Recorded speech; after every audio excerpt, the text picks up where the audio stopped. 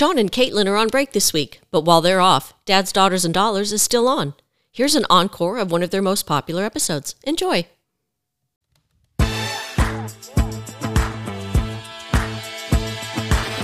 Welcome to Dads, Daughters, and Dollars, a financial podcast for everyone.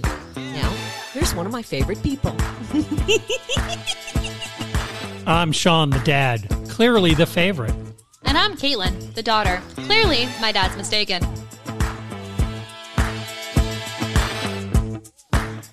Welcome to the Put Up or Shut Up episode of Dads, Daughters, and Dollars. What? And I call it the Put Up or Shut Up because I think for 5 or 6 out of our 12 episodes, I've talked about index funds, and now I'm going to finally explain it. Oh, yeah. Okay, yeah. Because this is another thing. So that's the Put Up or Shut Up part. Well, this is another thing from, I guess the womb, is that I feel like I've been learning about index funds since the womb. That's true. But I thought it was about time that we, Actually talk about explain it. them. And for anyone my age who doesn't, you can say the word index funds and then people go, well, that's where you lost me. So let's get into it. All right. So first, let me explain to all our people that are listening, and welcome aboard India, which came aboard last week, which is pretty cool when you Whether see by that. mistake or on purpose, I'm happy we got you. There's the 8th country. We love you. So because there's a lot to explain, it is relatively simple. I'm going to try and keep it as simple as possible, but I think this will be a 2-part episode. So let me just explain Jack Bogle. Okay. For anybody who doesn't know, Jack Bogle has done more for individual investors to make them financially secure and financially independent than anybody in the history of the world. So, but what's the story? What did he do? All right. So let me just explain. If you said Michael Jordan was the greatest basketball player of time, he's the Michael Jordan for individual investors. Wow. Yeah. So who Warren Buffett is. He's considered the greatest investor. He's not the person who's helped the most people, but he's considered the smartest, greatest investor. Yeah. Doesn't he own Berkshire Hathaway and they own everything or something? Yeah, and he's worth something like 80 to 90 billion, something like that. Oh, that. just a casual. Right. And everybody who invested in Berkshire Hathaway has done very well. But Warren Buffett said about Jack, if a statue was ever erected to the honor of a person who has done the most for American investors, hands down the choice would be Jack Bogle. Wow, what an honor. Right. So what did Bogle do? He devised the first index fund in 1975 as a way for individual investors to compete with professional investors.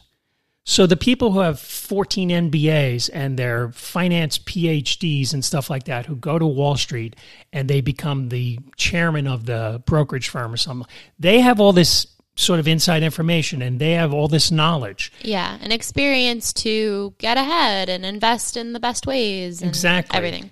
So, but Jack said, we're sort of eliminating the individual investor getting ahead. Someone could invest. Well, and then, on the reverse side of that, you're also not, if there are people who want to invest but then can't because they don't have that information, that's money that you're losing on, for more money to be invested into, a company or something. So I'm going to, at the end of, part of our notes in this episode, I'm going to link to an article from the Sydney Morning Herald from Australia. And the title of it is, He Should Be a Billionaire, but Jack Bogle Chose to Make Others Richer. So what he did is he transformed money management so that people could invest cheaper and simpler, and then it lifted the financial well-being of millions of people. Right. So, but you still haven't defined what an index fund is. I think you have in a couple past episodes, but let's just reiterate what the definition is. Right. I just wanted to lay that out about how important he is. Okay. What's an index fund? An index fund is a low-cost passive investment that is highly diversified and follows some index. So I'll break that down. It is a low cost. What does low cost mean? No commissions or loads. We talked about it in the mutual fund episode. A load is a charge. We recommended this mutual fund to you. Now give us a fee. Every time you invest in it, give us another fee. Right. All right, so that's a load. Low cost, he had no loads on any of his index funds. Wow. All right. And then there's still operating costs, and he made sure that those operating costs were as small as humanly possible. He made it a passive investment. So that means that once the index fund invested, it didn't keep trying to do better. It didn't keep trying to. It didn't keep I'm going to changing? sell these 3 stocks. If I have a mutual fund that has 200 stocks in it, what the active manager will always do is, okay, so this is getting 9% return, but the investors that I work for kind of want me to get 14%. So I'm going to take some risks. I'm going to sell these 3 companies, and I think those 3 are pretty hot. So I'm going to sell these 3, and let's say the fund has $2 billion in it from 50,000 investors. I'm going to sell these 3 stocks and buy those 3. And so they're hoping that everything's going to turn out right. And sometimes it does, and sometimes it doesn't. Jack said, no, just buy these and stay. And don't do anything. And don't touch them. So that's passive. Active is you keep trying to trade and do better. Passive is you just buy this big group of stocks and stay there. Right. Don't ever sell them. Okay. Highly diversified. That means in a mutual fund, sometimes the mutual fund will hold 100 stocks, sometimes 200. Jack was like, no, we're going to buy the S&P 500, which is the Standard & Poor's 500, which is the top 500 companies or stocks in the stock market. Or we were buying the total stock market, which is someplace between 3,500 and 3,800 stocks. So that if you're owning 3,800 stocks, that's a lot more diversified than owning 100. Right. So like, for instance, in a regular mutual fund, if you had 100 stocks, if 18 of them do poorly, that's going to take a bigger hit on your mutual fund than if 18 do poorly out of 3,800. Right. So I guess my question is, when you say highly diversified, is there a minimum number that you know of that he has that it's like, well, I'm never going to have an index fund that's less than 300 stocks? I would say in general, he never has a index fund that's less than 500. So there would be the S&P 500. There's the total stock market index. So then, but all of them keep just, they're more diversified the further you go. Yeah, meaning the more companies you own, the more diversified you are. Got it. So he made sure that all his index funds had a minimum of 500 companies, right? And then it follows some index. So an index is a way of tracking the performance of a group of stocks. Now, it could be you could have an index that tracks bonds. You could have an index that tracks real estate investments. But the company he started was called Vanguard. And that company has every type of index. It has, the S&P 500, the total stock market, total bond, total international, total world stock market index. It has a real estate index. There's probably 10,000 index funds out there between all the companies. Right. So he just said, let's keep it as simple as possible. So what index does all of his different index funds index different things, or they're all indexing the one same thing about all the different companies? I missed that. They're indexing either smaller or larger portions of the stock market. Now, they could do bonds too, but if he had an S&P index, that means it's only investing in the top 500 companies in the stock market. Okay. If he has a total stock market index, it's investing in just a whole stock market, about 3,500 to 3,800 stocks. Now, he only really believed in kind of doing those two, plus maybe an international stock market index and a bond market. When he eventually left Vanguard and other people took over, they started adding more and more stuff because he just saw it as another way to potentially, help investors. But in general, Jack was saying, no, you're making it too complex. Keep it simple. And he eventually left the company. But one of the perfect examples of how much he did for investors, over time, Vanguard saved individual investors $217 million in fees. Wow. So that $217 million still came back to the investors as, okay, that guy has, $52,000 invested. So maybe instead of being charged $2,900 in fees over the time he's investing, he's got that $2,800 that just keeps compounding in his favor. Right. So I'm going to tell you, his general philosophy was that over time, and he started in 1950s or something like that. He went to Princeton, and he believed that when he was working for the firms he was initially working from, all he saw was people were trying to just make the firm richer, not the investors richer. If the investors got richer, that was fine. So, for instance, they would charge them these enormous fees, and they kept saying, well, if the stock market didn't do well, so what? He said, this is crazy. We're not giving them their value, right? So he thought that any of the expenses that are associated with chasing some big returns that some brokerage firm's trying to get for you, they almost always cancel out because the investor would have achieved more if they didn't have all those fees. Right. So he's kind of the guy who sort of eliminated a lot of fees in the mutual fund industry. Do you think that, like, since he started up Vanguard, that other places and brokerages have tried making their fees less to kind of compete? Without 100%. When he started doing like both no load, now he wasn't the first person to do a no load mutual fund, but when he made sure his index funds had no loads / that means commissions, and then his operating costs were so low. Because they weren't active. Right. And then because they were, Vanguard became successful, anybody who wanted to copy index funds had to basically match what he did if they wanted to get the business from all the people that are in the world. Mm. So Schwab then started index funds, and Fidelity started index funds, and whoever else. Right. But here's his basic beliefs. He believed you'd be far more profitable if you followed the market instead of fighting it. What the heck does that mean? Fighting it means I keep trying to beat it. So today I think Tesla's great, and tomorrow, 2 weeks later, I don't think it's so great. I'm going to sell it. So you keep trying to figure your way around the market. And all these PhDs and, peoples with masters, they couldn't do it.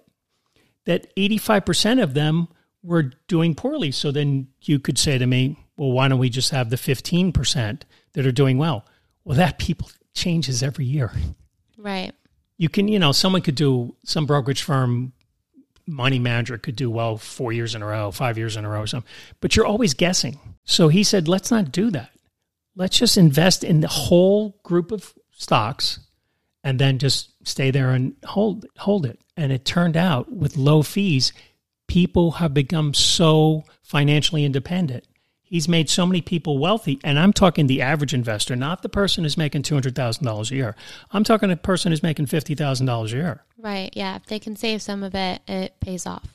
Significantly. And especially without the fees. Right. Here's the other thing. Jack believed that most people in the financial business are trying to make money for themselves, not for the people they're serving. Right. So they were charging them a lot of commissions, front or back end loads, and then their operating costs were like 2%. So when you subtracted everything, if the stock market returned 9%, they'd get 5%. Yeah, it's not really helping. What am I paying for? I mean, 5% is not nothing, but yeah, if you could tell me 5% versus 9%, I'd go, I'm going to take the 9.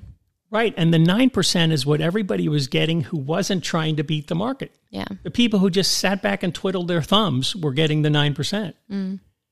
But you kept believing that because these guys had their PhDs and masters that they must know. Now, they are very intelligent. But what it tends to be that for everybody who sells a stock, someone buys it. So then it becomes a zero-sum game. Yeah. Well, I mean, also, too, I feel like no amount of education can really have you predict major world events that would affect the stock market and or anything that really affects the stock market. Just every aspect of daily life. If you don't know what's going on in Hong Kong, well, that could still easily affect you here. And even if you have 5 doctorates and 3 MBAs and you got a master's in finance and investing, that you're still not going to have that knowledge because you're not, I don't know what, God? Exactly. Here's one of his other basic beliefs. He believes a mutual fund should not be asking for a fee year after year after it's been established. So it's what we talked about in the mutual fund episode is that, okay, I got to pay this guy my mutual fund, I paid a front run load or commission. But why do I have to pay it every year? You recommended it, and 30 years later, I'm still paying you a fee? Even if the fund trashed and did terrible, I still have to pay you a fee. Yeah, that's what you said that other episode. So that was one of his main beliefs. It's sort of like we're kind of screwing the investor. Oh, by the way, I'm going to just say this as a sidebar. everybody else who started a big investment firm, so Vanguard became a very big investment firm. When Jack died, which is in January of 2019. May he rest in peace. And a lot of people became very well off because of Jack. He, I think, died with approximately a net worth of $80 million. You go, wow, right? Everybody else who started firms that were, they became the chairman and CEO of the firm, they're all worth about $12 billion or more. So he gave all that money back by saying, I could live on 80 million. Let's say when he was first and he had 20 million. I can live on this. Let's see if we can get all the individual investors involved in this. Let's see if they can do well. He didn't say no matter what, it's about me. And it's about like everybody in the firm who's like, that's the co-chairman and that's a partner and that guy's a partner. All right, so they're all getting very wealthy and they're worth 400, 500 million. He's like, no, let's give it to the individual investor. Right. And once he did that, all the other companies followed suit. Kind of cool. Yeah. All right, here's another thing. He believed that mutual fund managers who pick stocks couldn't keep up with the S&P 500, much less beat it. And he had a bunch of historical evidence that showed this, that over time, the majority of money managers could not beat it, and the ones that did couldn't do it consistently. Yeah, so you're not... Even if, for 3 years I was technically beating S&P 500 on my returns, but for 5 years I couldn't. So, I'm actually out some now, or I, would have had $3,000 more had I just not wasted, or I'm not going to say waste my time, but had I just left it sitting there chilling. Right. Let me have a margarita on the beach, and that's my job. All right. Here's the other thing he believed. He believed that once you buy the index, you hold it long-term no matter what happens to the stock market, how far up it goes, how far down it goes. You just hold it long-term, and then you'll be financially stable. So I'm going to say something that's silly here, just to play devil's advocate. But in the case that, for some reason, I don't know what would cause this, but you're investing in S&P 500, but whatever happens in the world, and the top 10 stocks just... tank. Yeah. Like Google, for some reason, is not worth anything to us anymore because Bing is like suddenly the thing, if anyone remembers Bing. Yes. Or, there's a completely new, different phone on the market and it's integrated with everything. Right. Suddenly, or an Amazon has a huge competitor. I mean, I don't really see that changing, but we've seen crazy, huge companies from the past that aren't even here anymore. Like, I don't think Sears is around anymore, and that was a huge company. I don't know if they were ever S&P 500, but, maybe at one point they were up there.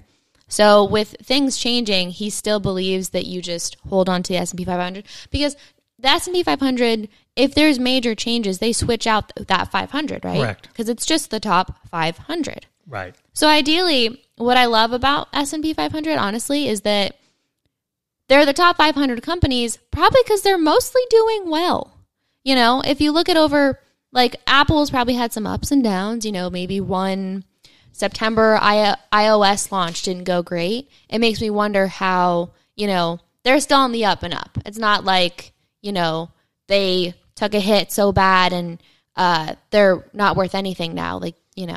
Well, one of the main things to be in the S&P 500, which means you're one of the top 500 companies in the stock market out of 3,500 stocks, is that the capitalization, which means what's the value of your company. So Apple's worth $1 trillion and this company's worth $900.4 billion or something.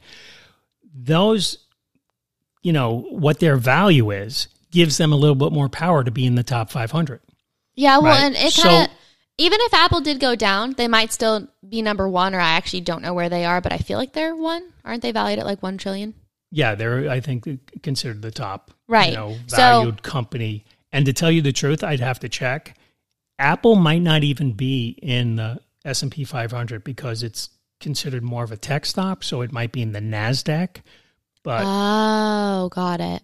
I never knew that difference. But anyways, what I like about the S&P 500 is another point I was going to get to is that the 400, or let's say the 450, the bottom 50, the ones that are the last 50 in the S&P 500, those are ones that probably got into the S&P 500 because they just experienced a great amount of growth. So I don't know how often the S&P 500 changes, but ideally, you're always going to at least have some growth from there because they had to break into the top 500 with some certain amount of growth. Right. Do you know what I mean?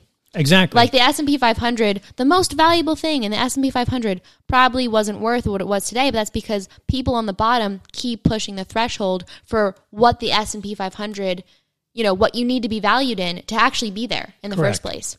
Now, I want to answer a question that you asked initially when you started was, so what if 10 companies did terrible and went bankrupt or something? It would hurt, but you have the other 490 companies to kind of balance you out.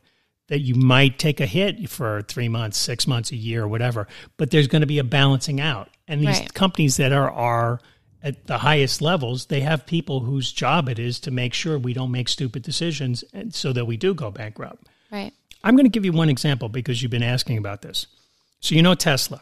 Mm-hmm. It debuted in the stock market in 2010, and its initial price offering to get in the stock market was $17 a share. So okay. If you bought, 1,000 shares, you would have got if you bought $1,000, you got 58 shares of this electric car company, right? So the company has not any, just recently, I think they're doing stock splits or whatever like that, and that affects the value.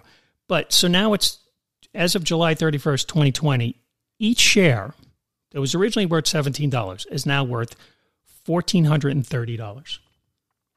So that's a pretty high return. That's an increase of 8,198% in value.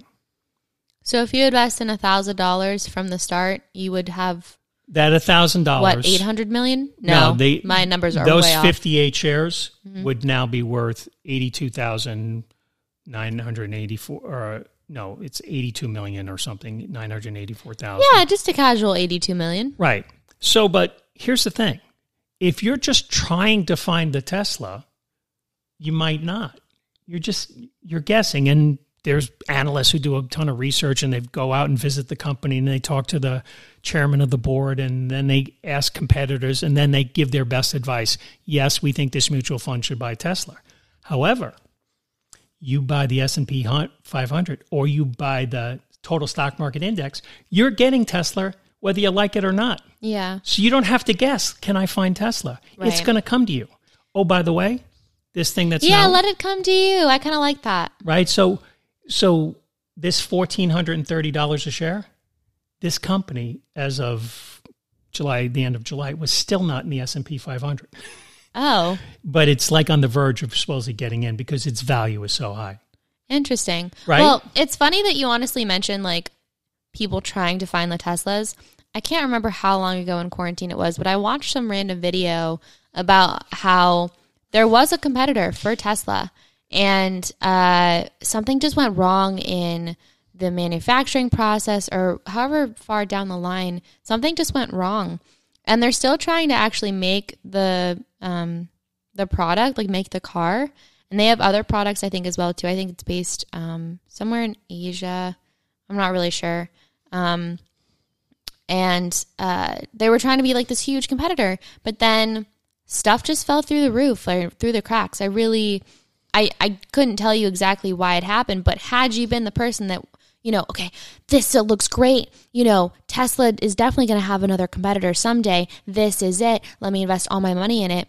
I think over $100 million had been invested in to make these, highly competitive, potentially cheaper models as well that would compete with Tesla. And then I don't know what happened, but I don't think the people who invested $100 million in that company probably saw their returns. Right. So this is why Jack believed in index investing. I do have an S&P 500 index, but I probably put more money in the total stock market index because I don't know when Tesla's coming along. I don't know when Google's coming along. I don't know when Apple's coming along. And they might not break into the top 500, but you still want their improvements when they're 642. They might be 10 or 15 years down in the lower part of the stock market index. And then all of a sudden, some great innovation, and they turn around. And I get to ride that up. So I'm willing to let my ego go, I'll ride that $17 to $1,400 without having to be just individually invested in that company. Right. I'll be fine with not, let me just get dragged along with the profits. I won't make as much because, let's say, the total stock market index. Yeah, the return won't be immediate, but it'll be worth it. Well, it won't be as high. So, for instance, if there are 3,500 stocks in the total stock market index, probably an index will invest 2% in whatever's number one out of 3,500 stocks. And then it's 1.8%, whatever the numbers, and it drops down to the 3,500 stock the index owns 0.0001 or something. Right. So we get to take that all along. We get to have it come along, and we don't have to guess. Yeah. That's it's what's not awesome. a guessing game. All right, so before we wrap up, I just want to tell you 3 quotes that I just love from Jack Bogle, which really make a lot of sense about index funds. He said, don't try and find a needle in a haystack. Just buy the whole haystack. See, and I think that's something I accidentally stole from a previous episode, and I said it because you had mentioned it to me. You just didn't say it was from him. Yeah, because you've been told it from the womb. So I guess sorry to Jack for saying that, but it's true. That makes it make complete sense. Yeah, so what that means when they say don't try and find a needle in a haystack, just buy the whole haystack, it means the odds of selecting stocks like a Tesla that outperform the market is tiny. You're going to get better results will be achieved by just buying every stock in the index. Right. And so you won't make as big a return as if you bought one stock, but you're also not going to lose all your money by guessing. Right. All right, so then here's the other thing he said. Performance comes and goes, meaning the stock market can go up or down, but costs go on forever. So with index funds, he always wanted the lowest costs. So in many areas of the market, there's a loser for every winner, but on average, the investors get whatever the market returns minus the fees. So if the fees are as low as possible, you win.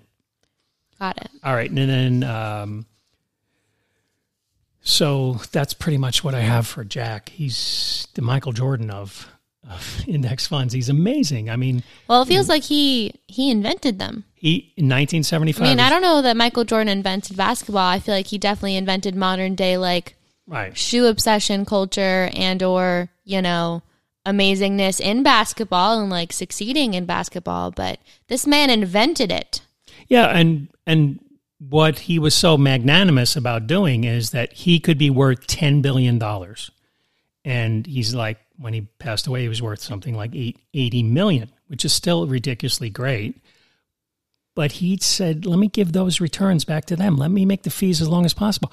I want to see individual people have a better shot than just being a money manager and they're making all this money.